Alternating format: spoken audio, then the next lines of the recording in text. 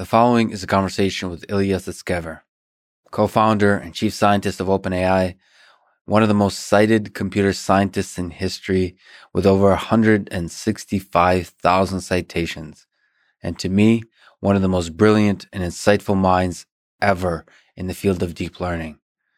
There are very few people in this world who I would rather talk to and brainstorm with about deep learning, intelligence, and life in general than Ilya, on and off the mic.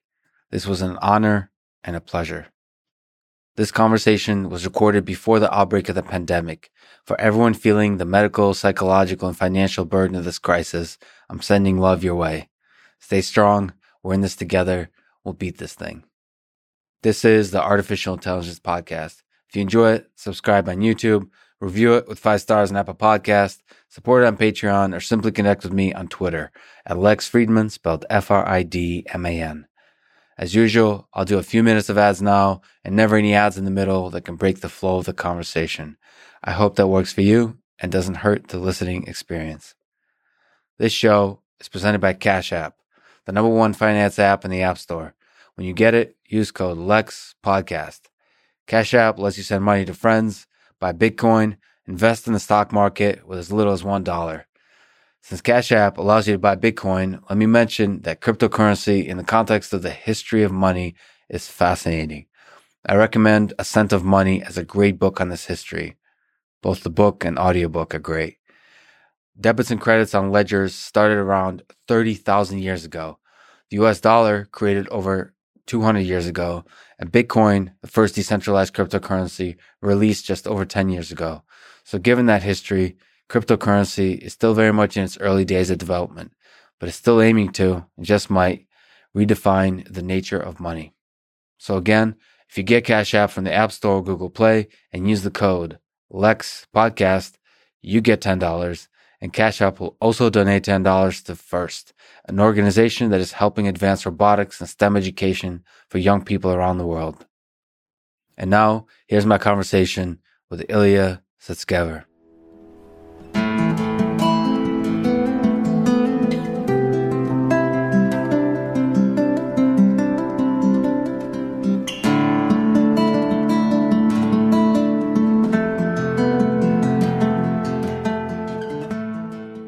You were one of the 3 authors with Alex Krizhevsky, Jeff Hinton of the famed AlexNet paper that is arguably the paper that marked the big catalytic moment that launched the deep learning revolution.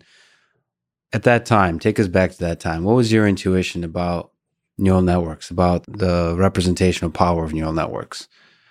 And maybe you could mention, how did that evolve over the next few years up to today, over the 10 years? Yeah, I can answer that question. At some point in about 2010 or 2011, I connected 2 facts in my mind. Basically, the realization was this. At some point, we realized that we can train very large, I shouldn't say very, they were tiny by today's standards, but large and deep neural networks end-to-end with backpropagation. At some point, different people obtain this result. I obtained this result. The first moment in which I realized that deep neural networks are powerful was when James Martins invented the Hessian free optimizer in 2010. And he trained a 10-layer neural network end-to-end without pre-training from scratch. And when that happened, I thought, this is it. Because if you can train a big neural network can represent very complicated function. Because if you have a neural network with 10 layers, it's as though you allow the human brain to run for some number of milliseconds. Neuron firings are slow, and so in maybe 100 milliseconds, your neurons only fire 10 times. So it's also kind of like 10 layers. And in 100 milliseconds, you can perfectly recognize any object. So I already had the idea then that we need to train a very big neural network on lots of supervised data. And then it must succeed because we can find the best neural network. And then there's also theory that if you have more data than parameters, you won't overfit. Today, we know that actually this theory is very incomplete and you won't overfit even if you have less data than parameters. But definitely, if you have more data than parameters, you won't overfit. So the fact that neural networks were heavily over-parametrized wasn't discouraging to you? So you were thinking about the theory that the number of parameters The fact there's a huge number of parameters is okay. It's going to be okay. I mean, there was some evidence before that it was okay-ish, but the theory was that if you had a big data set and a big neural net, it was going to work. The overparameterization just didn't really figure much as a problem. I thought, well, with images, you're just going to add some data augmentation and it's going to be okay. So where was any doubt coming from? The main doubt was, will we have enough compute to train a big enough neural net? With backpropagation. Backpropagation, I thought, would work. The thing which wasn't clear was whether there would be enough compute to get a very convincing result. And then at some point, Alex Krizhevsky wrote these insanely fast CUDA kernels for training convolutional neural nets. And that was, bam, let's do this. Let's get ImageNet, and it's going to be the greatest thing. Was your intuition, most of your intuition from empirical results by you and by others? So like just actually demonstrating that a piece of program can train a 10-layer neural network? Or was there some pen and paper or marker and whiteboard thinking, intuition? Like, because you just connected a 10-layer large neural network to the brain. So you just mentioned the brain. So in your intuition about neural networks, does the human brain come into play as a intuition builder? Definitely. I mean, you got to be precise with these analogies between artificial neural networks and the brain. But there is no question that the brain is a huge source of intuition and inspiration for deep learning researchers since all the way from Rosenblatt in the 60s. Like, if you look at the whole idea of a neural network is directly inspired by the brain. You had people like McCallum and Pitts who were saying, hey, you got these neurons in the brain, and hey, we recently learned about the computer and automata. Can we use some ideas from the computer and automata to design some kind of computational object that's going to be simple, computational, and kind of like the brain? And they invented the neuron. So they were inspired by it back then. Then you had the convolutional neural network from Fukushima, and then later Jan LeCun, who said, hey, if you limit the receptive fields of a neural network, it's going to be especially suitable for images, as it turned out to be true. So there was a very small number of examples where analogies to the brain were successful. And I thought, well, probably an artificial neuron is not that different from the brain if you squint hard enough. So let's just assume it is and roll with it. So no, we're now at a time where deep learning is very successful. So let us squint less and say, let's open our eyes and say, what to you is an interesting difference between the human brain? Now, I know you're probably not an expert, neither a neuroscientist or neurobiologist, but loosely speaking, what's the difference between the human brain and artificial neural networks? That's interesting to you for the next decade or two. That's a good question to ask. What is an interesting difference between the brain and our artificial neural networks? So I feel like today, artificial neural networks, so we all agree that there are certain dimensions in which the human brain vastly outperforms our models. But I also think that there are some ways in which our artificial neural networks have a number of very important advantages over the brain. Looking at the advantages versus disadvantages is a good way to figure out what is the important difference. So the brain uses spikes, which may or may not be important. Yeah, that's a really interesting question. Do you think it's important or not? That's one big architectural difference between artificial neural networks and. It's hard to tell, but my prior is not very high, and I can say why. There are people who are interested in spiking neural networks, and basically what they figured out is that they need to simulate the non-spiking neural networks in spikes. And that's how they're going to make them work. If you don't simulate the non-spiking neural networks in spikes, it's not going to work, because the question is, why should it work? And that connects to questions around backpropagation and questions around deep learning. You got this giant neural network. Why should it work at all? Why should the learning rule work at all? It's not a self-evident question, especially let's say if you were just starting in the field and you read the very early papers. You can say, hey, people are saying, let's build neural networks. That's a great idea because the brain is a neural network, so it would be useful to build neural networks. Yep. Now, let's figure out how to train them. It should be possible to train them probably, but how? And so the big idea is the cost function. That's the big idea. The cost function is a way of measuring the performance of the system according to some measure. By the way, that is a big. Actually, let me think. Is that a difficult idea to arrive at, and how big of an idea is that? That there's a single cost function. Let me take a pause. Is supervised learning a difficult concept to come to? I don't know. All concepts are very easy in retrospect. Yeah, that's what it seems trivial now. But because the reason I asked that, and we'll talk about it, because is there other things? Is there things that don't necessarily have a cost function, or maybe have many cost functions, or maybe have dynamic cost functions, or maybe a totally different kind of architectures? Because we have to think like that in order to arrive at something new, right? So the good examples of things which don't have clear cost functions are GANs. Right. In a GAN, you have a game. So instead of thinking of a cost function where you want to optimize, where you know that you have an algorithm gradient descent, which will optimize the cost function, and then you can reason about the behavior of your system in terms of what it optimizes. With a GAN, you say, I have a game, and I'll reason about the behavior of the system in terms of the equilibrium of the game. But it's all about coming up with these mathematical objects that help us reason about the behavior of our system. Right. That's really interesting. Yeah. So GAN is the only one. It's kind of the cost function is emergent from the comparison. I don't know if it has a cost function. I don't know if it's meaningful to talk about the cost function of a GAN. It's kind of like the cost function of biological evolution or the cost function of the economy. You can talk about regions to which it will go towards, but I don't think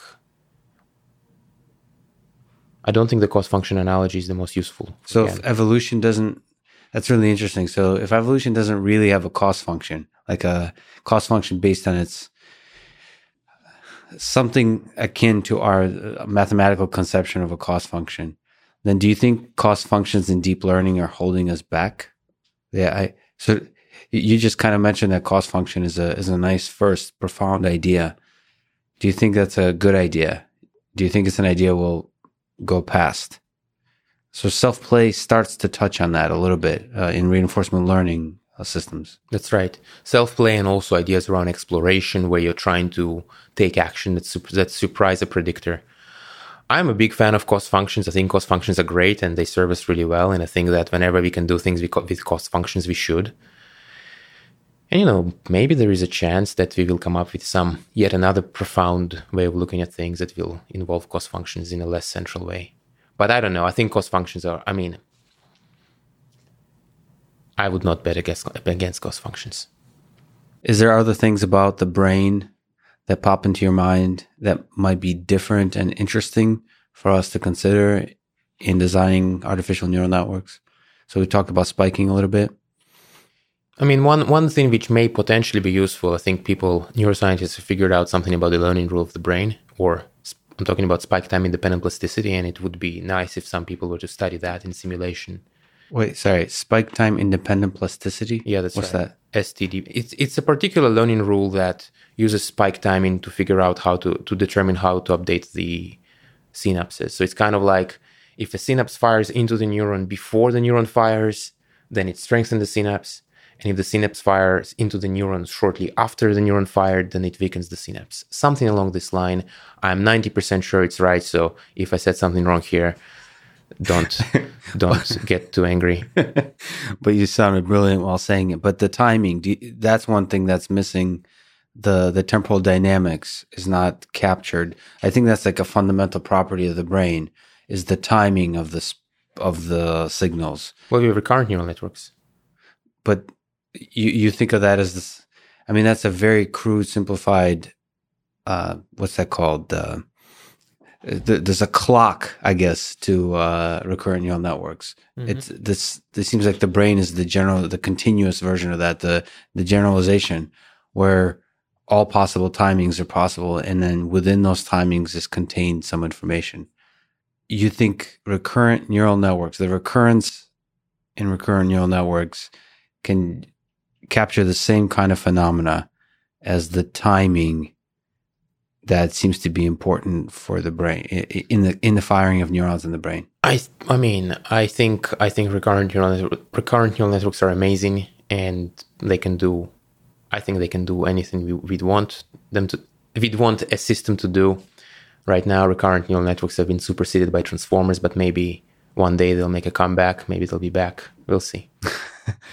Let me, on a small tangent, say, do you think they'll be back? So much of the breakthroughs recently that we'll talk about on natural language processing, on language modeling, has been with transformers that don't emphasize recurrence.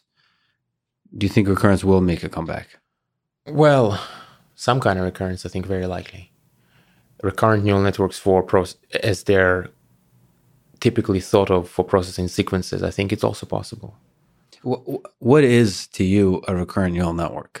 And generally speaking, I guess, what is a recurrent neural network? You have a neural network which maintains a high-dimensional hidden state. And then when an observation arrives, it updates its high-dimensional hidden state through its connections in some way.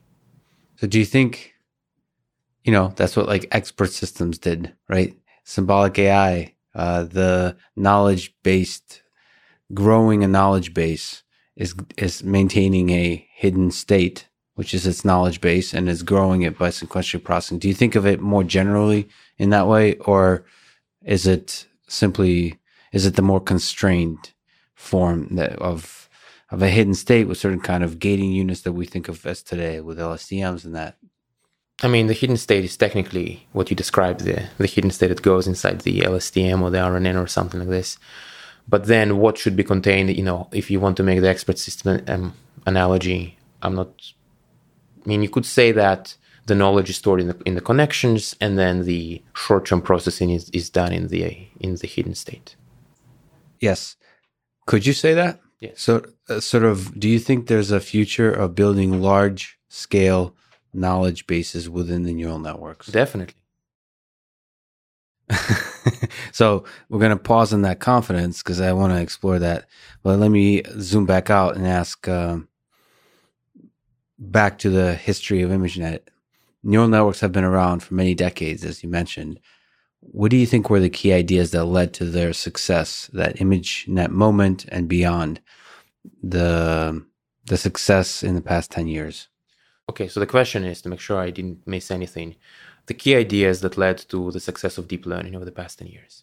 Exactly. Even though the fundamental thing behind deep learning has been around for much longer. So the key idea about deep learning, or rather the key fact about deep learning before deep learning started to be successful, is that it was underestimated. People who worked in machine learning simply didn't think that neural networks could do much. People didn't believe that large neural networks could be trained. People thought that, there was a lot of debate going on in machine learning about what are the right methods and so on, and people were arguing because there was no way to get hard facts. And by that I mean there were no benchmarks which were truly hard, that if you do really well on them, then you can say, look, here's my system.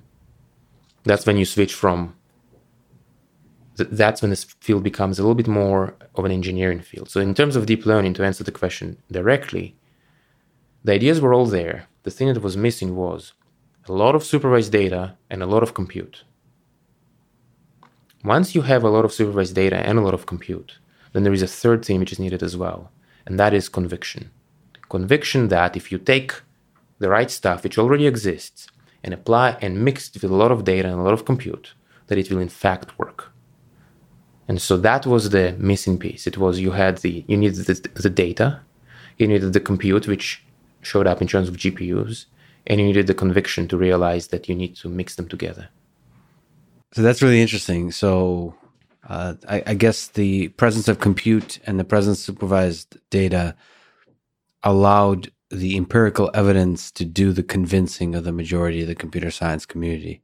So I guess there's a key moment with Jitendra Malik and Alyosha Efros, who were very skeptical, right?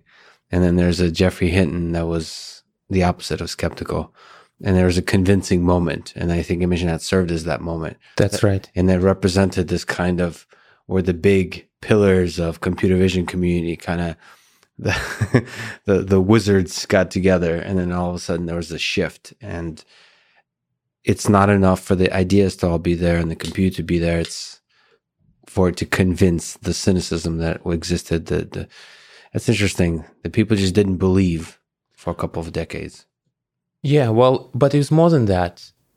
It's kind of, when put this way, it sounds like, those silly people who didn't believe what were they missing. But in reality, things were confusing because neural networks really did not work on anything. Right. And they were not the best method on pretty much anything as well.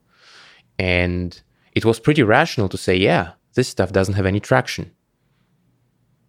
And that's why you need to have these very hard tasks which produce undeniable evidence. And that's how we make progress. And that's why the field is making progress today, because we have these hard benchmarks which represent true progress. And this is why we are able to avoid endless debate. So incredibly, you've contributed some of the biggest recent ideas in AI in computer vision, language, natural language processing, reinforcement learning, sort of everything in between. Maybe not GANs. Is there? There may not be a topic you haven't touched, and of course the fundamental science of deep learning. What is the difference to you between vision, language, and, as in reinforcement learning, action as learning problems? And what are the commonalities? Do you see them as all interconnected, or are they fundamentally different domains that require different approaches? Okay, that's a good question. Machine learning is a field with a lot of unity, a huge amount of unity. In fact, What do you mean by unity? Like overlap of ideas?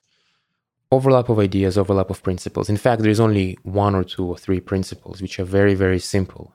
And then they apply in almost the same way to the different modalities, to the different problems.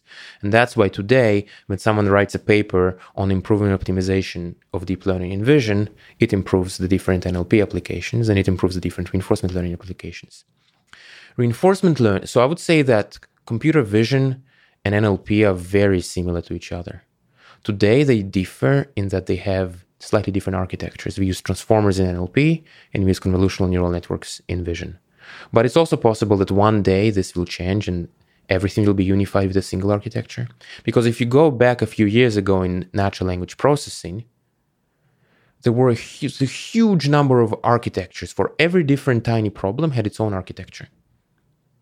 Today, there's just one transformer for all those different tasks. And if you go back in time even more, you had even more and more fragmentation, and every little problem in AI had its own little sub-specialization and little set of collection of skills, people who would know how to engineer the features. Now it's all been subsumed by deep learning. We have this unification. And so I expect vision to become unified with natural language as well. Or rather, I shouldn't say I expect. I think it's possible. I don't want to be too sure because I think the convolutional neural net is very computationally efficient. RL is different. RL does require slightly different techniques because you really do need to take action. You really do need to do something about exploration. Your variance is much higher. But I think there is a lot of unity even there. And I would expect, for example, that at some point there will be some broader unification between RL and supervised learning, where somehow the RL will be making decisions to make the supervised learning go better. And there will be, I imagine, one big black box and you just throw you shovel things into it and it just figures out what to do with whatever you shovel at it. I mean, reinforcement learning has some aspects of language and vision combined almost. There's elements of a long-term memory that you should be utilizing, and there's elements of a really rich sensory space. So it seems like it's like the union of the two or something like that.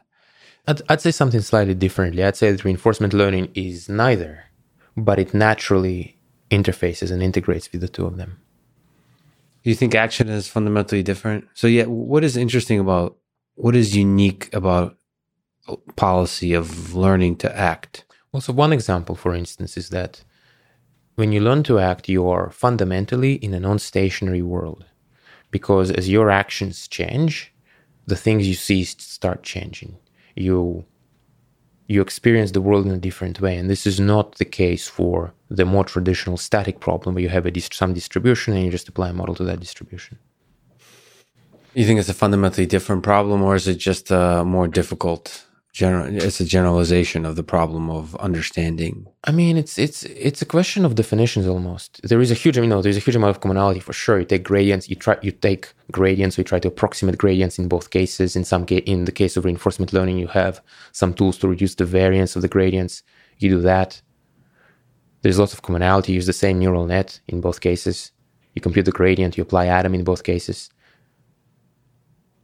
So, I mean, there's lots in common for sure, but there are some small differences which are not completely insignificant. It's really just a matter of your point of view, what frame of reference how much do you want to zoom in or out as you look at these problems. Which problem do you think is harder. So people like Noam Chomsky believe that language is fundamental to everything. So it underlies everything. Do you think language understanding is harder than visual scene understanding, or vice versa? I think that asking if a problem is hard is slightly wrong. I think the question is a little bit wrong, and I want to explain why. So, what does it mean for a problem to be hard? Okay, the non-interesting, dumb answer to that is there's a benchmark, and there's a human level performance on that benchmark, and how is the effort required to reach the human level benchmark. So, from the perspective of how much until we get to human level, on a very good benchmark. Yeah, like some. I understand what you mean by that. So, what I was going to say that a lot of it depends on, once you solve a problem, it stops being hard, and that's right. That's always true. And so, but if something is hard or not depends on what our tools can do today. So, you say today, through human level, language understanding and visual perception are hard in the sense that there is no way of solving the problem completely in the next 3 months. Right. So I agree with that statement. Beyond that, my guess would be as good as yours. I don't know. Oh, okay. So you don't have a fundamental intuition about how hard language understanding is. Well, I think I know I changed my mind. I'd say language is probably going to be harder. I mean, it depends on how you define it. Like if you mean absolute, top-notch, 100% language understanding, I'll go with language. But then if I show you a piece of paper with letters on it, is that, you see what I mean? So you have a vision system, you say it's the best human level vision system. I open a book and I show you letters. Will it understand how these letters form into words and sentences and meaning? Is this part of the vision problem? Where does vision end and language begin? Yeah, so Chomsky would say it starts at language. So vision is just a little example of the kind of structure and fundamental hierarchy of ideas that's already represented in our brain somehow. That's represented through language. But where does vision stop and language begin? That's a really interesting question. So one possibility is that it's impossible to achieve really deep understanding in either images or language without basically using the same kind of system. So you're going to get the other for free. I think it's pretty likely that yes, if we can get one, our machine learning is probably that good that we can get the other. But it's not 100. I'm not 100% sure. And also, I think a lot of it really does depend on your definitions. Definitions of like perfect vision, because reading is vision, but should it count? Yeah, to me, so my definition is if a system looked at an image, and then a system looked at a piece of text, and then told me something about that, and I was really impressed. That's relative. You'll be impressed for half an hour, and then you're going to say, well, I mean, all the systems do that, but here's the thing they don't do. Yeah, but I don't have that with humans. Humans continue to impress me. Is that true? Well, the ones, okay, so I'm a fan of monogamy, so I like the idea of marrying somebody, being with them for several decades. So I believe in the fact that, yes, it's possible to have somebody continuously giving you pleasurable, interesting, witty, new ideas, friends. Yeah, I think so. They continue to surprise you.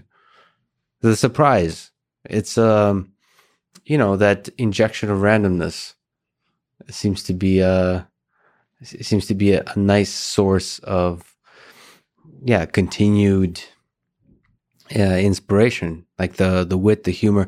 I think that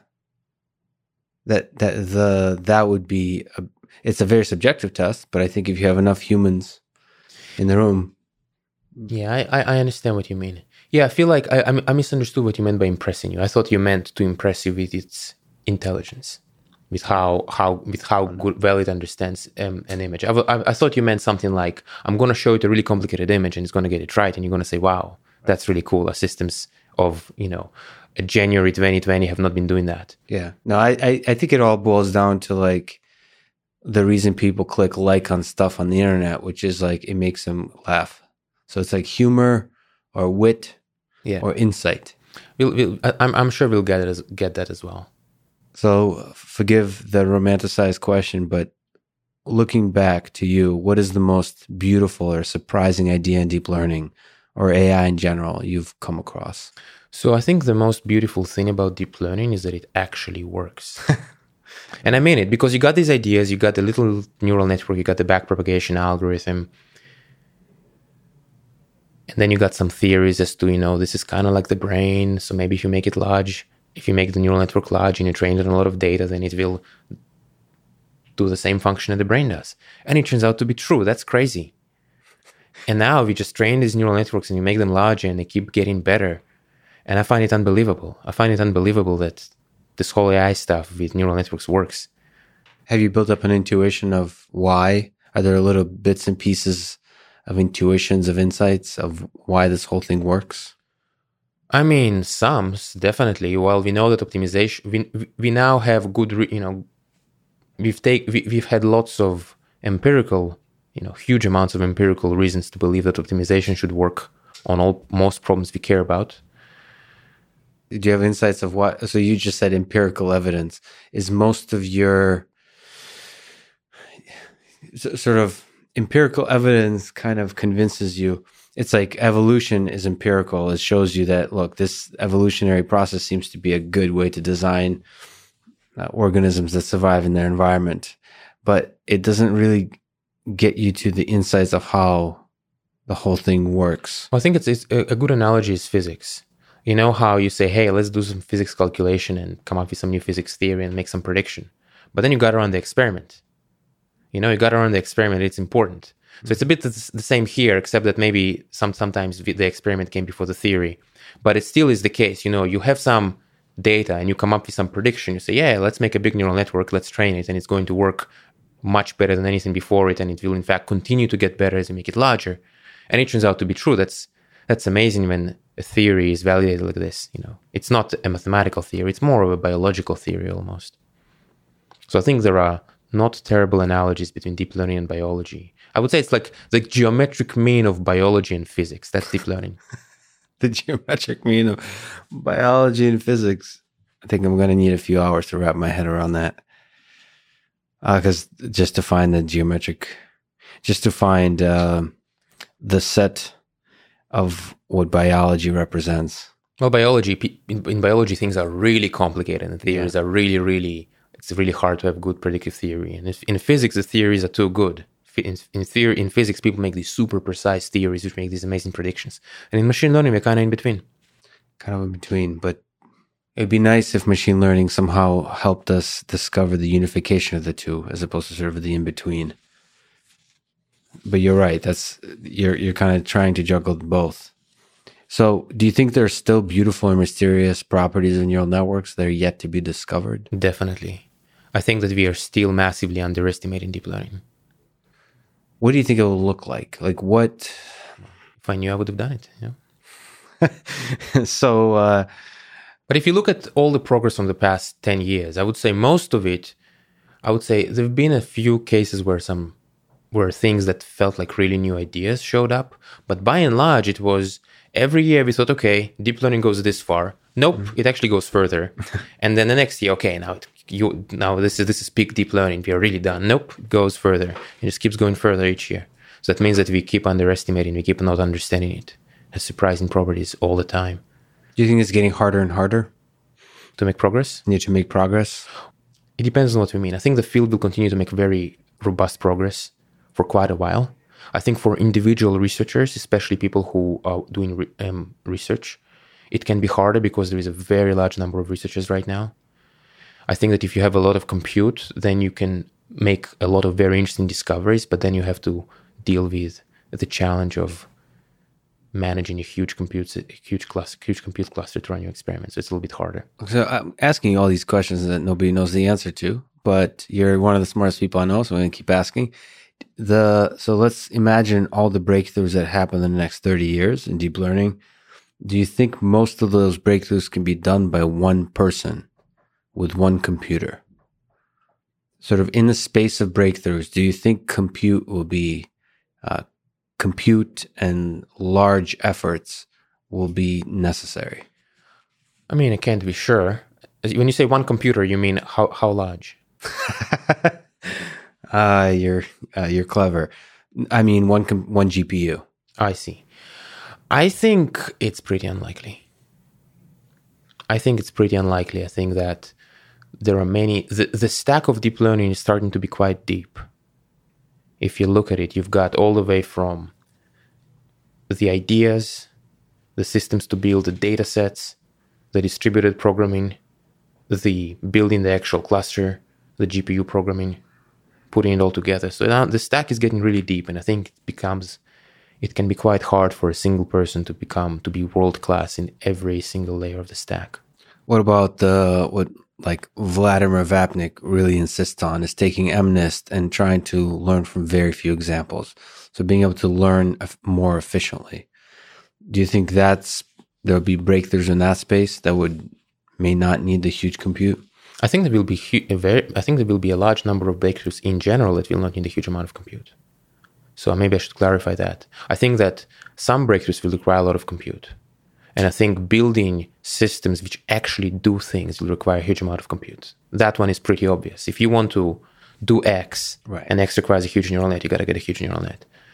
But I think there is lots of room for very important work being done by small groups and individuals.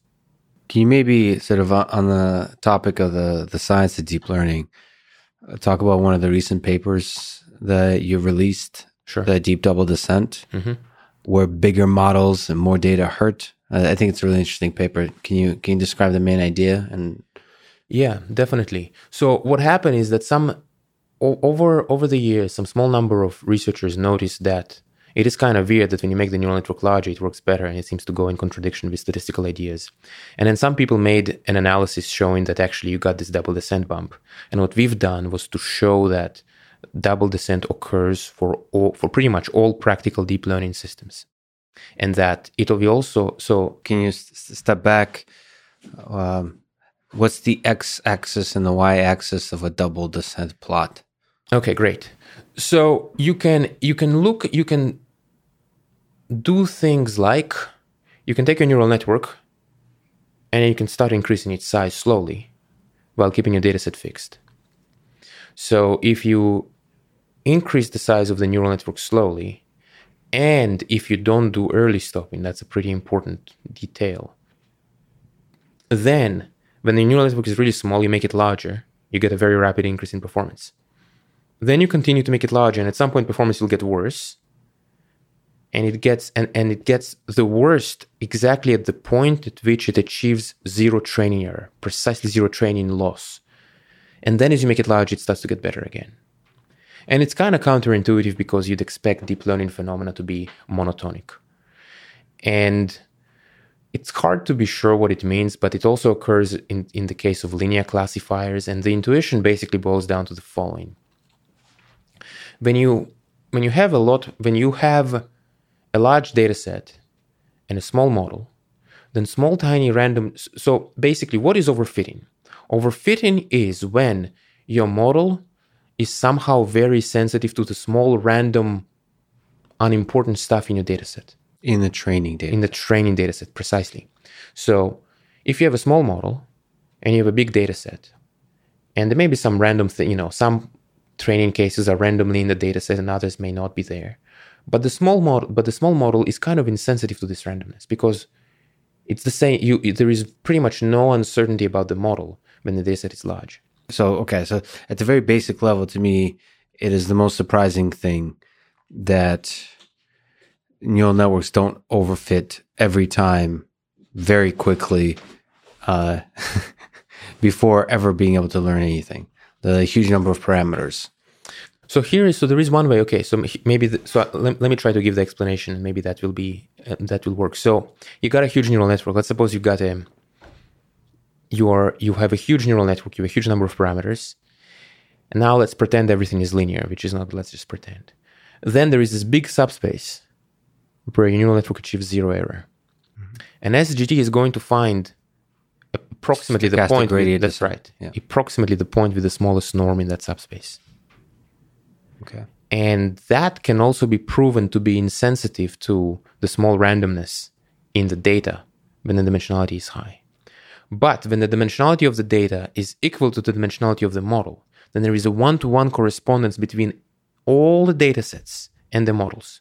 So small changes in the data set actually lead to large changes in the model, and that's why performance gets worse. So this is the best explanation, more or less. So then it would be good for the model to have more parameters, so to be bigger than the data. That's right, but only if you don't early stop. If you introduce early stop in your regularization, you can make the double descent bump almost completely disappear. What is early stop? Early stopping is when you train your model and you monitor your validation performance. And then if at some point validation performance starts to get worse, you say, okay, let's stop training. We're good enough. So the magic happens after that moment. So you don't want to do the early stopping. Well, if you don't do the early stopping, you get a very pronounced double descent. Do you have any intuition why this happens? Double descent? Yeah. Early stopping? No, the double descent. So I try, let's see. The intuition is this, that when the data set has as many degrees of freedom as the model, then there is a one-to-one correspondence between them. And so small changes to the data set lead to noticeable changes in the model. So your model is very sensitive to all the randomness. It is unable to discard it. Whereas it turns out that when you have a lot more data than parameters, or a lot more parameters than data, the resulting solution will be insensitive to small changes in the data set. Oh, so it's able to, that's nicely put, discard the small changes, the randomness. Exactly. The spurious correlations which you don't want. Jeff Hinton suggested we need to throw back propagation. We already kind of talked about this a little bit, but he suggested that we need to throw away back propagation and start over. I mean, of course, some of that is a little bit wit and humor, but what do you think? What could be an alternative method of training neural networks? Well, the thing that he said precisely is that to the extent that you can't find backpropagation in the brain, it's worth seeing if we can learn something from how the brain learns. But backpropagation is very useful and we should keep using it. Oh, you're saying that once we discover the mechanism of learning in the brain or any aspects of that mechanism, we should also try to implement that in neural networks? If it turns out that we can't find backpropagation in the brain. If we can't find backpropagation in the brain. Well, so I guess your answer to that is backpropagation is pretty damn useful. So why are we complaining? I mean, I personally am a big fan of backpropagation. I think it's a great algorithm because it solves an extremely fundamental problem, which is finding a neural circuit subject to some constraints. And I don't see that problem going away. So that's why I think it's pretty unlikely that we'll have anything which is going to be dramatically different. It could happen, but I wouldn't bet on it right now. So let me ask a sort of big picture question. Do you think neural networks can be made to reason? Why not? Well, if you look, for example, at AlphaGo or AlphaZero, the neural network of AlphaZero plays Go, which we all agree is a game that requires reasoning, better than 99.9% of all humans. Just the neural network, without the search, just the neural network itself. Doesn't that give us an existence proof that neural networks can reason? To push back and disagree a little bit, we all agree that Go is reasoning. I think I agree. I don't think it's a trivial. So obviously, reasoning like intelligence is a loose gray area term a little bit. Maybe you disagree with that, but yes, I think it has some of the same elements of reasoning. Reasoning is almost like akin to search, right? There's a sequential element of stepwise consideration of possibilities and sort of building on top of those possibilities in a sequential manner until you arrive at some insight. Sort of, yeah, I guess playing Go is kind of like that. And when you have a single neural network doing that without search, that's kind of like that. So there's an existence proof in a particular constrained environment that a process akin to what many people call reasoning exists, but more general kind of reasoning. So off the board. There is one other existence proof. Oh boy, which one? Us humans? Yes. Okay. All right. So do you think the architecture that will allow neural networks to reason will look similar to the neural network architectures we have today? I think it will. Well, I don't want to make too overly definitive statements. I think it's definitely possible that the neural networks that will produce the reasoning breakthroughs of the future will be very similar to the architectures that exist today. Maybe a little bit more recurrent, maybe a little bit deeper. But like these neural nets are so insanely powerful. Why wouldn't they be able to learn to reason? Humans can reason, so why can't neural networks? So do you think the kind of stuff we've seen neural networks do is a kind of just weak reasoning? So it's not a fundamentally different process. Again, this is stuff nobody knows the answer to. So when it comes to our neural networks, the thing which I would say is that neural networks are capable of reasoning. But if you train a neural network on a task which doesn't require reasoning, it's not going to reason. This is a well-known effect where the neural network will solve the problem that you pose in front of it in the easiest way possible. Right. That takes us to one of the brilliant sort of ways you've described neural networks, which is you've referred to neural networks as the search for small circuits, and maybe general intelligence as the search for small programs, which I found as a metaphor very compelling. Can you elaborate on that difference? Yeah. So the thing which I said precisely was that if you can find the shortest program that outputs the data at your disposal, then you will be able to use it to make the best prediction possible. Mm-hmm.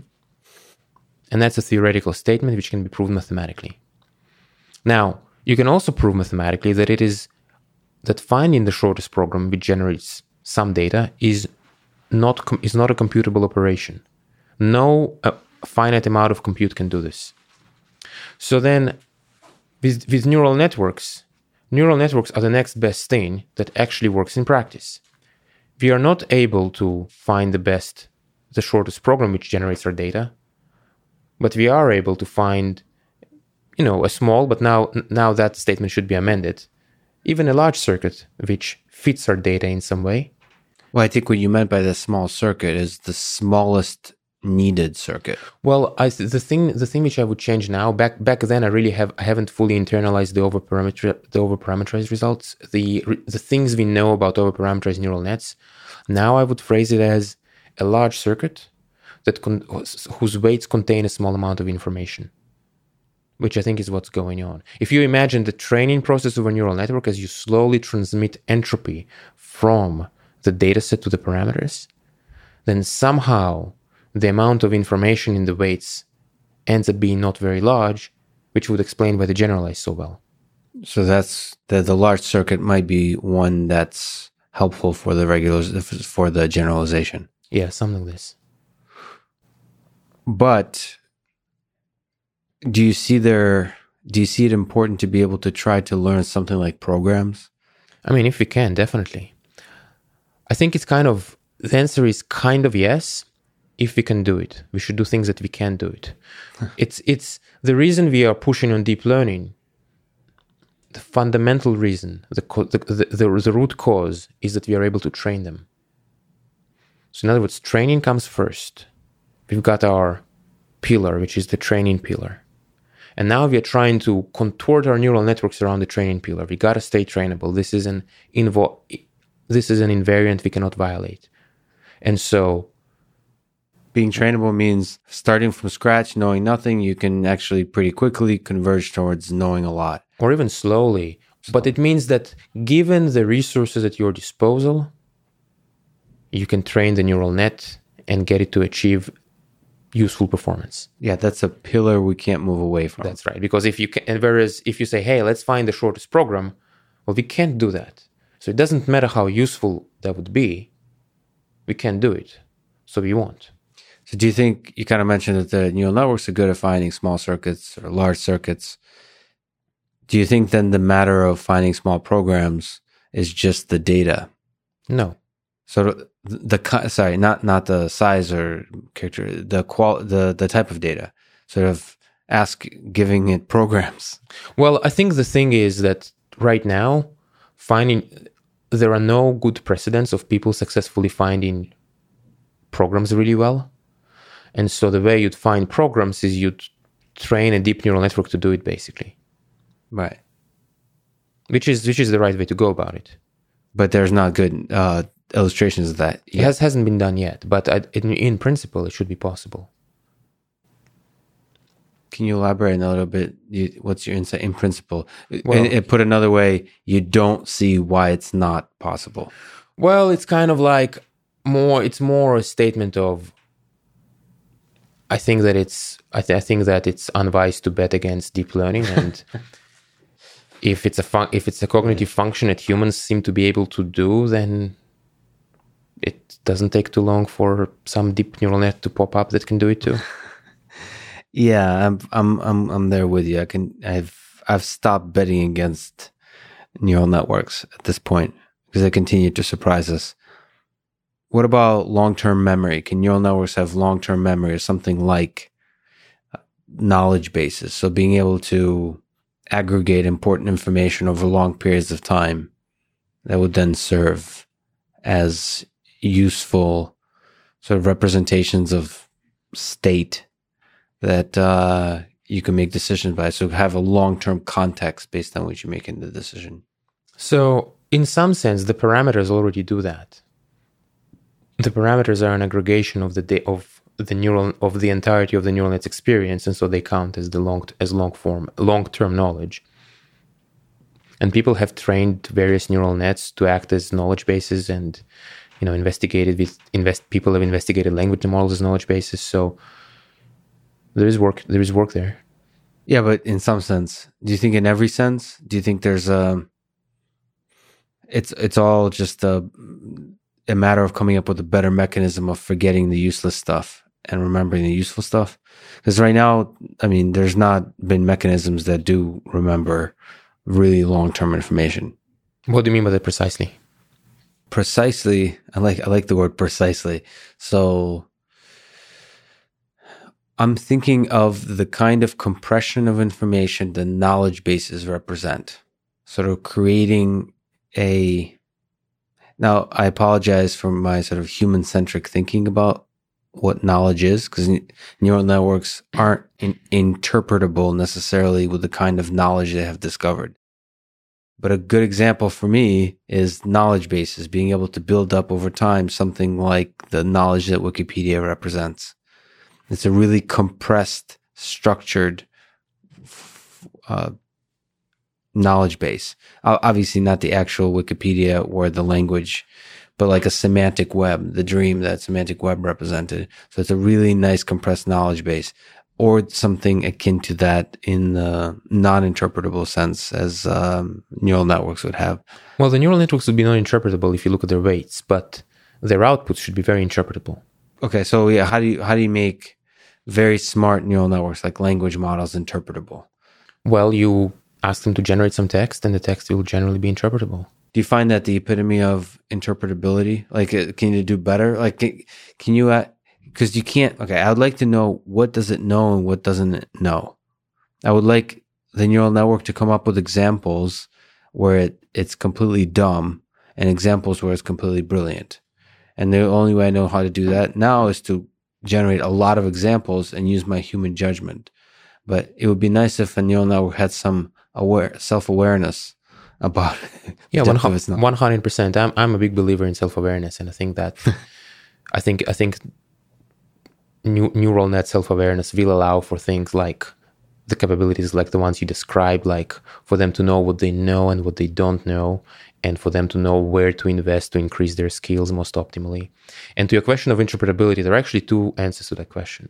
One answer is, we have the neural net, so we can analyze the neurons and we can try to understand what the different neurons and different layers mean. And you can actually do that, and OpenAI has done some work on that. But there is a different answer, which is that I would say that's the human-centric answer, where you say, you look at a human being, you can't read, how do you know what a human being is thinking? You ask them, you say, hey, what do you think about this? What do you think about that? And you get some answers. The answers you get are sticky in the sense you already have a mental model. You already have a mental model of that human being. you already have an understanding of like a big conception of of that human being, how they think, what they know, how they see the world, and then everything you ask, you're adding onto that. And that stickiness seems to be, that's one of the really interesting qualities of the human being, is that information is sticky. You seem to remember the useful stuff, aggregate it well, and forget most of the information that's not useful. That process, but that's also pretty similar to the process that neural networks do. It's just that neural networks are much crappier at this time. It doesn't seem to be fundamentally that different. But just to stick on reasoning for a little longer, you said, why not? Why can't I reason? What's a good, impressive feat, benchmark to you of reasoning that you would be impressed by if neural networks were able to do? Is that something you already have in mind? Well, I think writing really good code. I think proving really hard theorems, solving open-ended problems with out-of-the-box solutions. And sort of theorem-type mathematical problems. Yeah, I think those ones are a very natural example as well. You know, if you can prove an unproven theorem, then it's hard to argue, don't reason. And so, by the way, and this comes back to the point about the hard results. You know, if you have machine learning, deep learning as a field is very fortunate because we have the ability to sometimes produce these unambiguous results. And when they happen, the debate changes, the conversation changes. It's we have the ability to produce conversation-changing results. Conversation. And then, of course, just like you said, people kind of take that for granted and say that wasn't actually a hard problem. Well, I mean, at some point, we'll probably run out of hard problems. Yeah. That whole mortality thing is kind of a sticky problem that we haven't quite figured out. Maybe we'll solve that one. I think one of the fascinating things in your entire body of work, but also the work at OpenAI recently, one of the conversation changers has been in the world of language models. Can you briefly kind of try to describe the recent history of using neural networks in the domain of language and text? Well, there's been lots of history. I think the Elman network was a small, tiny recurrent neural network applied to language back in the 80s. So the history is really, fairly long at least. And the thing that changed the trajectory of neural networks and language is the thing that changed the trajectory of all of deep learning, and that's data and compute. So suddenly you move from small language models, which learn a little bit, and with language models in particular, there's a very clear explanation for why they need to be large to be good, because they're trying to predict the next word. Mm-hmm. So when you don't know anything, you'll notice very, very broad strokes, surface level patterns, like sometimes there are characters and there is a space between those characters. You'll notice this pattern. And you'll notice that sometimes there is a comma and then the next character is a capital letter. You'll notice that pattern. Eventually, you may start to notice that there are certain words occur often. You may notice that spellings are a thing. You may notice syntax. And when you get really good at all these, you start to notice the semantics. You start to notice the facts. But for that to happen, the language model needs to be larger. So let's linger on that, because that's where you and Noam Chomsky disagree. So you think we're actually taking incremental steps, a sort of larger network, larger compute will be able to get to the semantics, be able to understand language without what Noam likes to sort of think of as a fundamental understandings of the structure of language, like imposing your theory of language onto the learning mechanism. So you're saying you can learn from raw data the mechanism that underlies language. Well, I think it's pretty likely. But I also want to say that I don't really know precisely what Chomsky means when he talks about you said something about imposing your structure on language. I'm not 100% sure what he means, but empirically it seems that when you inspect those larger language models, they exhibit signs of understanding the semantics, whereas the smaller language models do not. We've seen that a few years ago when we did work on the sentiment neuron. We trained a smallish LSTM to predict the next character in Amazon reviews. And we noticed that when you increase the size of the LSTM from 500 LSTM cells to 4,000 LSTM cells, then one of the neurons starts to represent the sentiment of the article, of the review. Now, why is that? Sentiment is a pretty semantic attribute. It's not a syntactic attribute. And for people who might not know, I don't know if that's a standard term, but sentiment is whether it's a positive or a negative review. That's right. Like, is the person happy with something, or is the person unhappy with something? And so here we had very clear evidence that a small neural net does not capture sentiment, while a large neural net does. And why is that? Well, our theory is that at some point you run out of syntax to model, so you gotta focus on something else. And with size, you quickly run out of syntax to model, and then you really start to focus on the semantics would be the idea. That's right. And so I don't want to imply that our models have complete semantic understanding, because that's not true. But they definitely are showing signs of semantic understanding, partial semantic understanding. But the smaller models do not show those signs. Can you take a step back and say, what is GPT-2, which is one of the big language models that was the conversation changer in the past couple of years? Yeah, so GPT-2 is a transformer with 1.5 billion parameters that was trained on about 40 billion tokens of text, which were obtained from web pages that were linked to from Reddit articles with more than 3 upvotes. And what's a transformer? The transformer is the most important advance in neural network architectures in recent history. What is attention, maybe, too? Because I think that's an interesting idea, not necessarily sort of technically speaking, but the idea of attention versus maybe what recurrent neural networks represented. Yeah, so the thing is, the transformer is a combination of multiple ideas simultaneously, of which attention is one. Do you think attention is the key? No, it's a key, but it's not the key. The transformer is successful because it is the simultaneous combination of multiple ideas, and if you were to remove either idea, it would be much less successful. So the transformer uses a lot of attention, but attention existed for a few years, so that can't be the main innovation. The transformer is designed in such a way that it runs really fast on the GPU, and that makes a huge amount of difference. This is one thing. The second thing is that the transformer is not recurrent. And that is really important too, because it is more shallow and therefore much easier to optimize. So in other words, it uses attention. It is a really great fit to the GPU, and it is not recurrent, so therefore less deep and easier to optimize. And the combination of those factors make it successful. So now it makes great use of your GPU. It allows you to achieve better results for the same amount of compute. And that's why it's successful.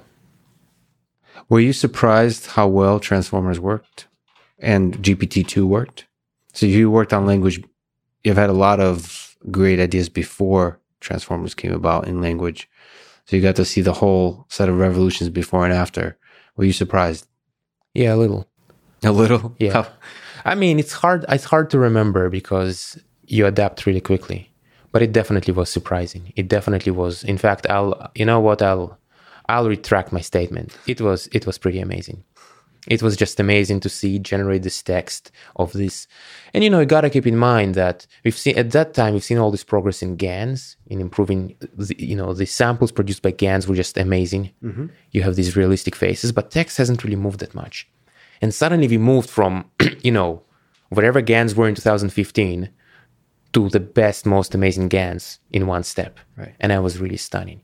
Even though theory predicted, you train a big language model, of course you should get this. But then to see it with your own eyes, it's something else. And yet, we adapt really quickly, and now there's sort of some cognitive scientists write articles saying that GPT-2 models don't truly understand language. So we adapt quickly to how amazing the fact that they're able to model the language so well is. So what do you think is the bar? For what? For impressing us that it... I don't know. Do you think that bar will continuously be moved? Definitely. I think when you start to see really dramatic economic impact, that's when... I think that's in some sense the next barrier. Because right now, if you think about the work in AI, it's really confusing. It's really hard to know what to make of all these advances. It's kind of like, okay, you got and advance. And now you can do more things, and you got another improvement, and you got another cool demo. At some point, I think people who are outside of AI, they can no longer distinguish this progress anymore. So we were talking offline about translating Russian to English and how there's a lot of brilliant work in Russian that the rest of the world doesn't know about. That's true for Chinese. That's true for a lot of scientists and just artistic work in general. Do you think translation is the place where we're going to see sort of economic big impact? I don't know. I think there is a huge number of so first of all, I want to point out that translation already today is huge. I think billions of people interact with big chunks of the internet primarily through translation. So translation is already huge, and it's hugely positive too. I think self-driving is going to be hugely impactful, and that's, it's unknown exactly when it happens, but again, I would not bet against deep learning. So that's deep learning in general, but you think deep learning for self-driving. Yes, deep learning for self-driving. But I was talking about sort of language models. I see. Just to check. I veered off a little bit. Just to check, you're not seeing a connection between driving and language. No. Okay. Or rather, both use neural nets. There'll be a poetic connection. I think there might be some, like you said, there might be some kind of unification towards a kind of multitask transformers that can take on both language and vision tasks. That'd be an interesting unification. Now, let's see. What can I ask about GPT-2 more? It's simple, so not much to ask. It's so you take a transformer, you make it bigger, you give it more data, and suddenly it does all those amazing things. Yeah, one of the beautiful things is that the transformers are fundamentally simple to explain, to train. Do you think bigger will continue to show better results in language? Probably. So sort of like, what are the next steps with GPT-2, do you think? I mean, I think for sure, seeing what larger versions can do is one direction. Also, I mean, there are many questions. There's one question which I'm curious about, and that's the following. So right now, GPT-2, so we feed it all this data from the internet, which means that it needs to memorize all those random facts about everything in the internet. And it would be nice if the model could somehow use its own intelligence to decide what data it wants to accept and what data it wants to reject.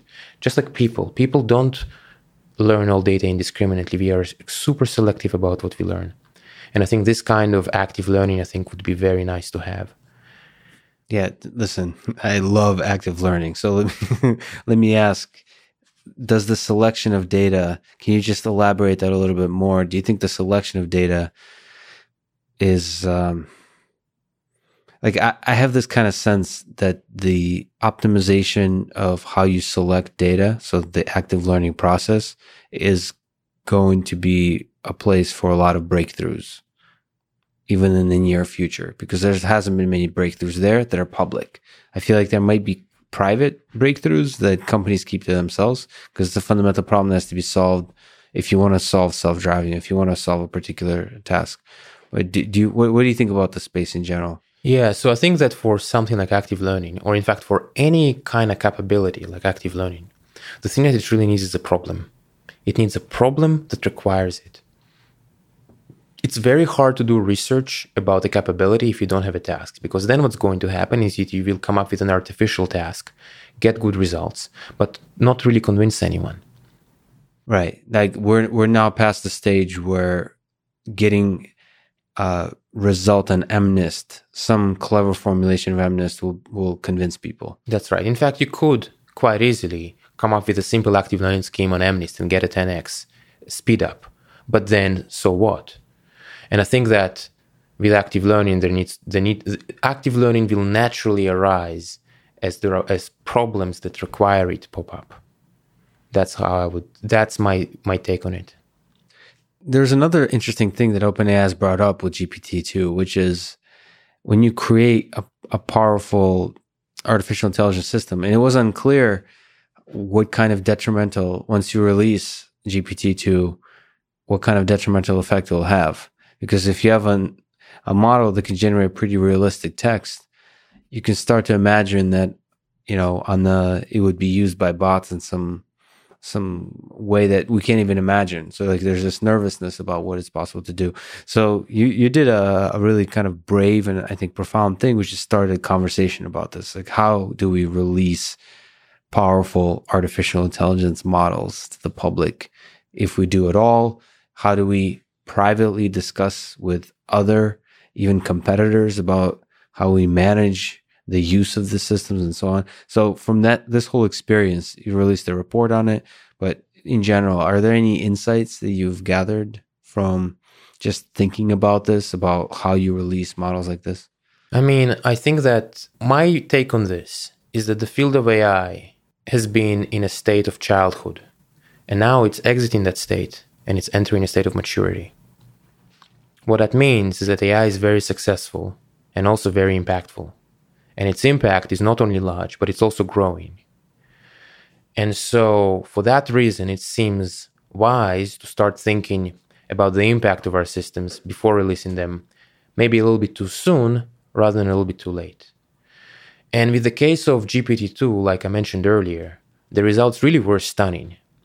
And it seemed plausible. It didn't seem certain. It seemed plausible that something like GPT-2 could easily use to reduce the cost of disinformation.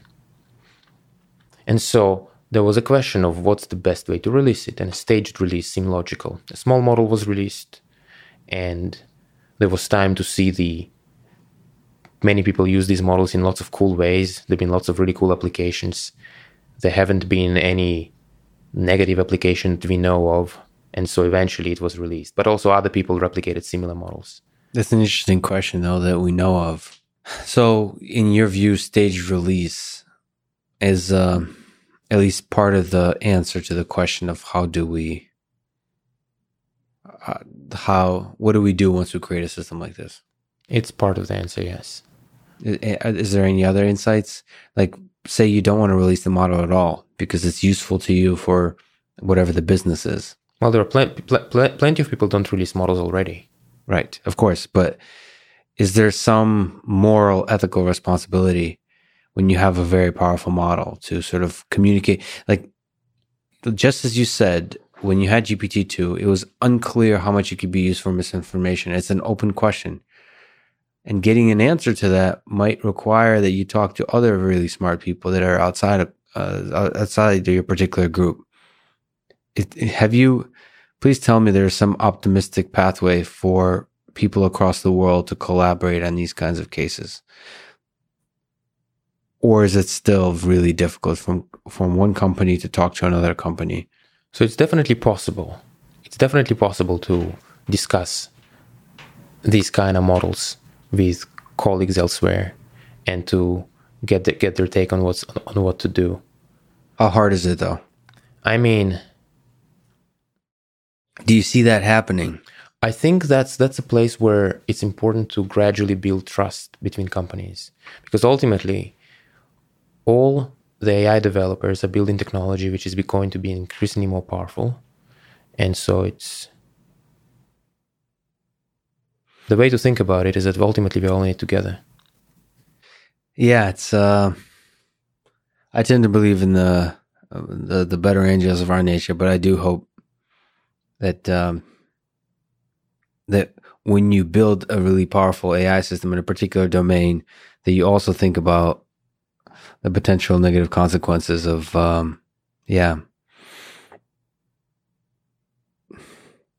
It's an interesting and scary possibility that there would be a race for AI development that would push people to close that development and not share ideas with others. I don't love this. I've been a pure academic for 10 years. I really like sharing ideas, and it's fun. It's exciting. What do you think it takes let's talk about AGI a little bit. What do you think it takes to build a system of human level intelligence? We talked about reasoning. We talked about long-term memory, but in general, what does it take, do you think? Well, I can't be sure, but I think that deep learning plus maybe another small idea. Do you think self-play will be involved? Sort of like you've spoken about the powerful mechanism of self-play where systems learn by exploring the world in a competitive setting against other entities that are similarly skilled as them, and so incrementally improve in this way. Do you think self-play will be a component of building an AGI system? Yeah. So what I would say to build AGI, I think it's going to be deep learning plus some ideas. And I think self-play will be one of those ideas. I think that is a very...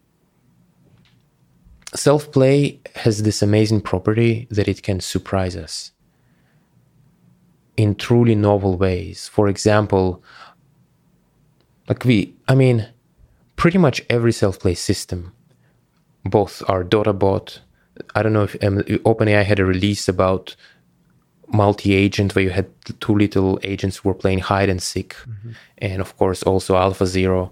They were all produce surprising behaviors. They all produce behaviors that we didn't expect. They are creative solutions to problems. And that seems like an important part of AGI that our systems don't exhibit routinely right now.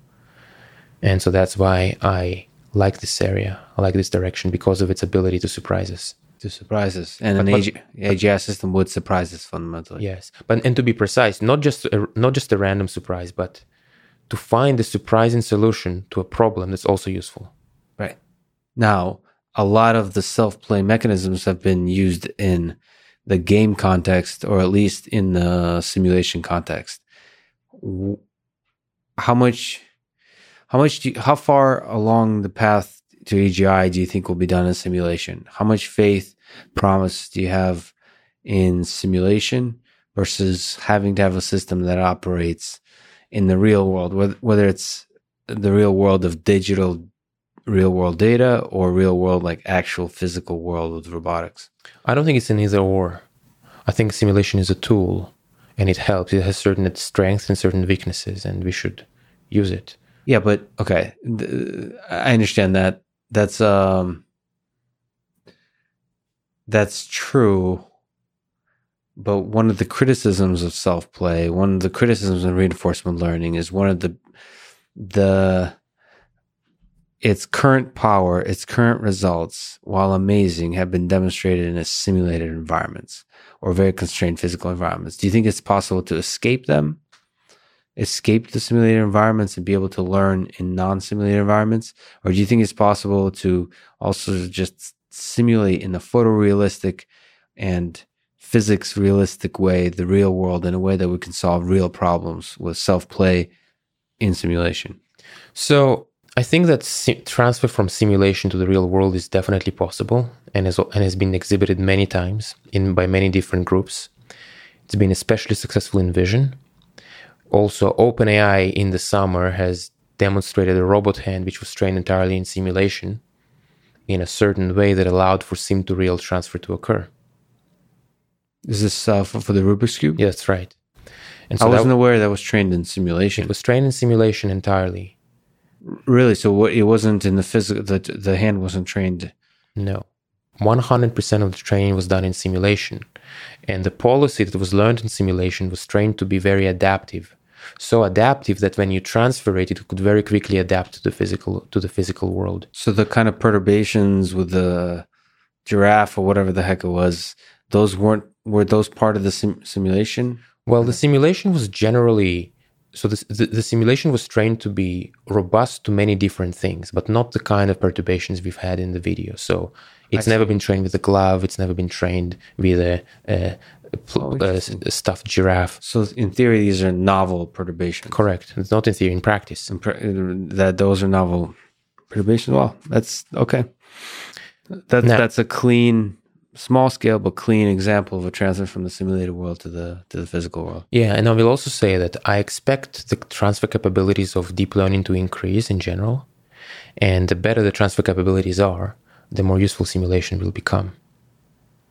Because then you could experience something in simulation and then learn a moral of the story, which you could then carry with you to the real world. Right.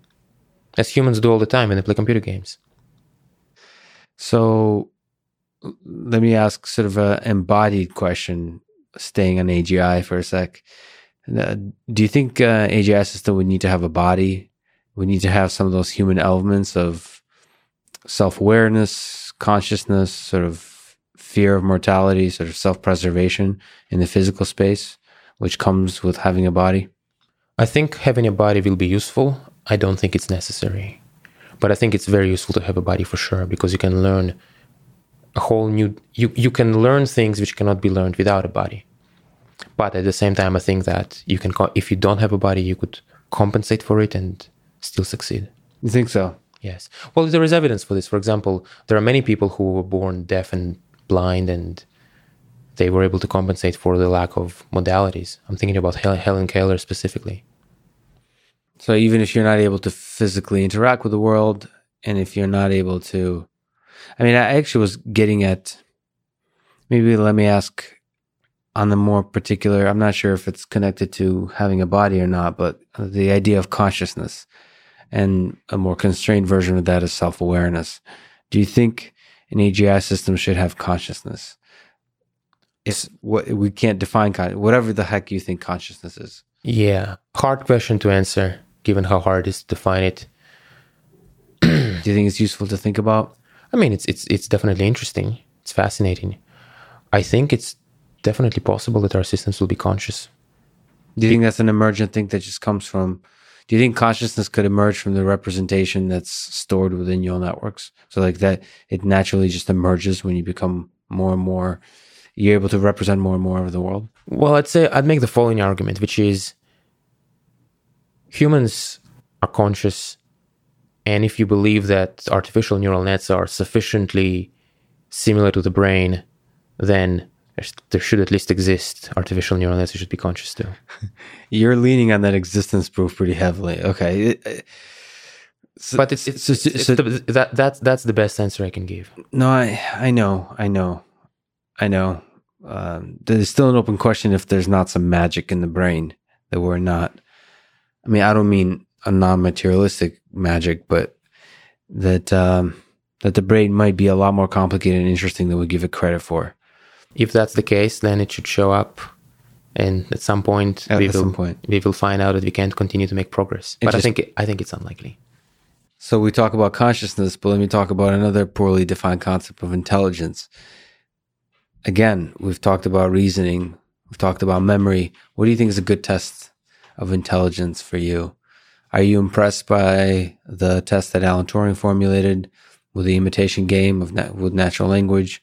Is there something in your mind that you would be deeply impressed by if a system was able to do?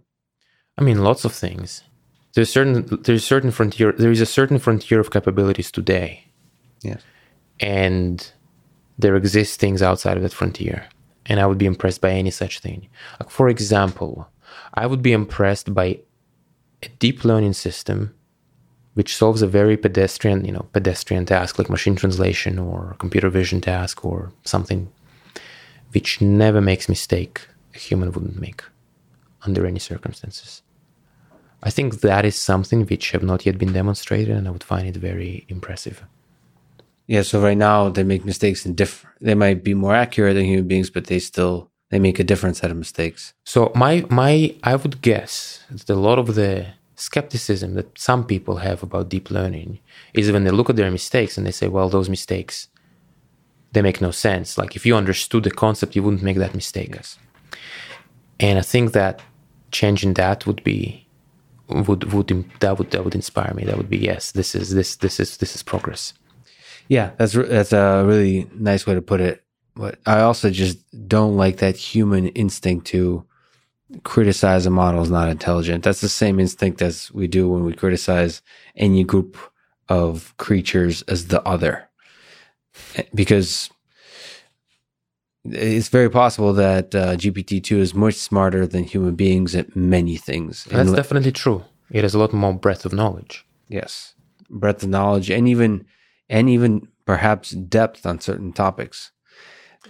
It's kind of hard to judge what depth means, but there's definitely a sense in which humans don't make mistakes that these models do. Yes. The same is applied to autonomous vehicles. The same is probably going to continue being applied to a lot of artificial intelligence systems.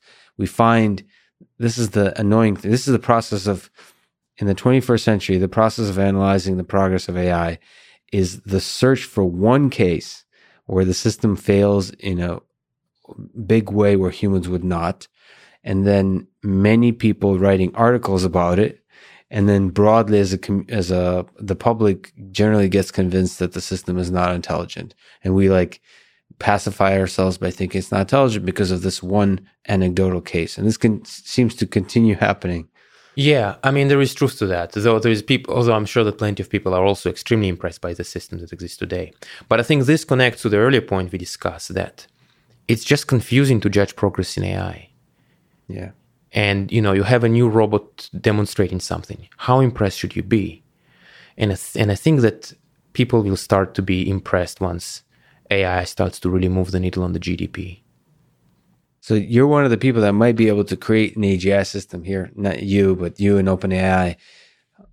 If you do create an AGI system and you get to spend sort of the evening with it, him, her, what would you talk about, do you think?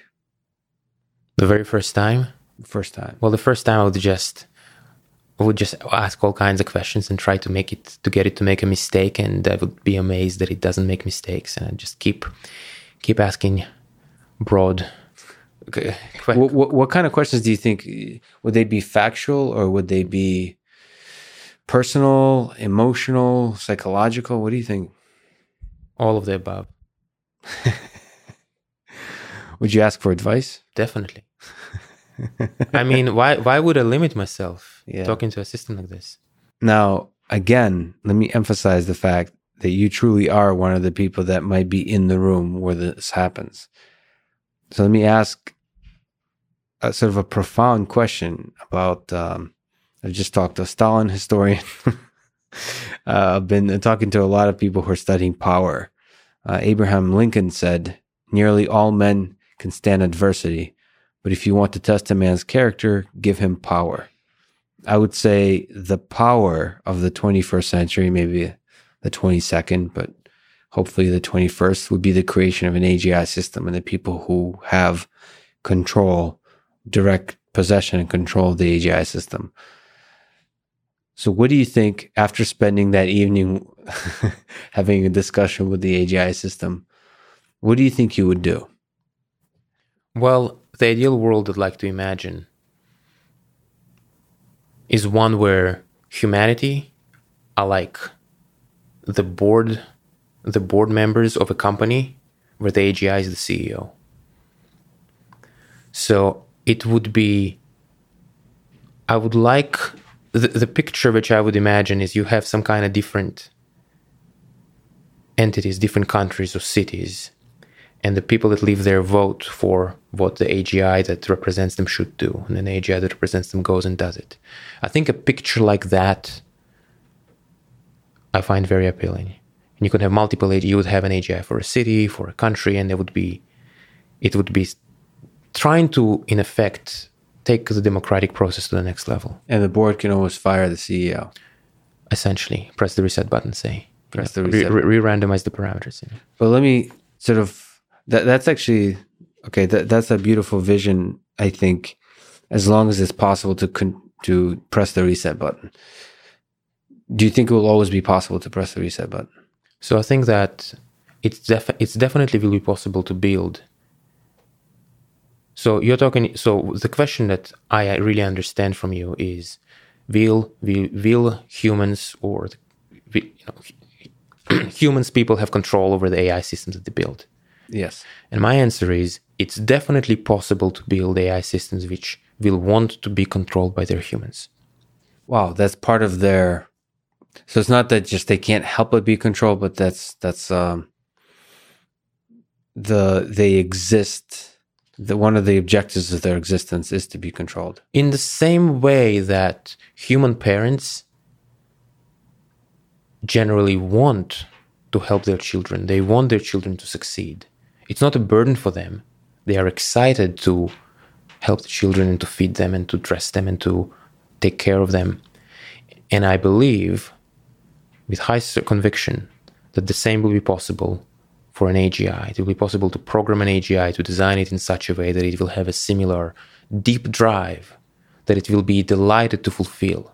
And the drive will be to help humans flourish. But let me take a step back to that moment where you create the AGI system. I think this is a really crucial moment. And between that moment and the Democratic board members with the AGI at the head, there has to be a relinquishing of power. So as George Washington, despite all the bad things he did, one of the big things he did is he relinquished power. He, first of all, didn't want to be president. And even when he became president, he didn't keep just serving as most dictators do for indefinitely. Do you see yourself being able to relinquish control over an AGI system, given how much power you can have over the world? At first, financial, just make a lot of money, right? And then control by having possession of this AGI system. I'd find it trivial to do that. I'd find it trivial to relinquish this kind of power. I mean, the kind of scenario you are describing sounds terrifying to me. That's all. I would absolutely not want to be in that position. Do you think you represent the majority or the minority of people in the AI community? Well, I mean... It's an open question, an important one. Are most people good is another way to ask it. So, I don't know if most people are good, but I think that when it really counts, people can be better than we think. That's beautifully put, yeah. Are there specific mechanisms you can think of aligning AI agent values to human values? Do you think about these problems of continued alignment as we develop the AI systems? Yeah, definitely. In some sense, the kind of question which you are asking is, so if I were to translate the question to today's terms, yes, it would be a question about how to get an RL agent that's optimizing a value function which itself is learned. And if you look at humans are like that because the reward function, the value function of humans is not external, it is internal. That's right. And there are definite ideas of how to train a value function, basically an objective, an as objective as possible perception system that will be trained separately to recognize, to internalize human judgments on different situations. And then that component would then be integrated as the base value function for some more capable RL system. You could imagine a process like this. I'm not saying this is the process, I'm saying this is an example of the kind of thing you could do. So on that topic of the objective functions of human existence, what do you think is the objective function that's implicit in human existence? What's the meaning of life? Oh,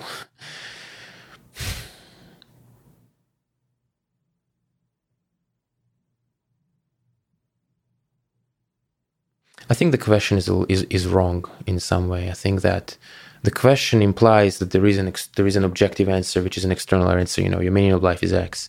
Right. I think what's going on is that we exist, and that's amazing. And we should try to make the most of it and try to maximize our own value and enjoyment of our very short time while we do exist. It's funny because action does require an objective function. It's definitely there in some form, but it's difficult to make it explicit and maybe impossible to make it explicit, I guess is what you're getting at. And that's an interesting fact of an RL environment. Well, but I was making a slightly different point, is that humans want things, and their wants create the drives that cause them to, our wants are our objective functions, our individual objective functions. We can later decide that we want to change, that what we wanted before is no longer good and we want something else. Yeah, but they're so dynamic. There's got to be some underlying sort of Freud. Thinks there's like sexual stuff. There's people who think it's the fear of death, and there's also the desire for knowledge, and all these kinds of things. Procreation, the sort of all the evolutionary arguments. It seems to be there might be some kind of fundamental objective function from which everything else emerges. But it seems like that's very difficult to make explicit. I think that probably is an evolutionary objective function, which is to survive and procreate and make your children succeed. That would be my guess. But it doesn't give an answer to the question of what's the meaning of life. I think you can see how humans are part of this big process, this ancient process. We exist on a small planet, and that's it. So, given that we exist, try to make the most of it and try to enjoy more and suffer less as much as we can. Let me ask two silly questions about life. One, do you have regrets? Moments that if you went back, you would do differently? And two, are there moments that you're especially proud of that made you truly happy? So I can answer that. I can answer both questions. Of course, there's a huge number of choices and decisions that I've made that, with the benefit of hindsight, I wouldn't have made them. And I do experience some regret, but, I try to take solace in the knowledge that at the time I did the best I could. And in terms of things that I'm proud of, I'm very fortunate to have done things I'm proud of. And they made me happy for some time, but I don't think that is the source of happiness. So your academic accomplishments, all the papers, you're one of the most cited people in the world, all of the breakthroughs I mentioned in computer vision and language and so on. What is the source of happiness and pride for you? I mean, all those things are a source of pride for sure. I'm very grateful for having done all those things. And it was very fun to do them. But happiness comes,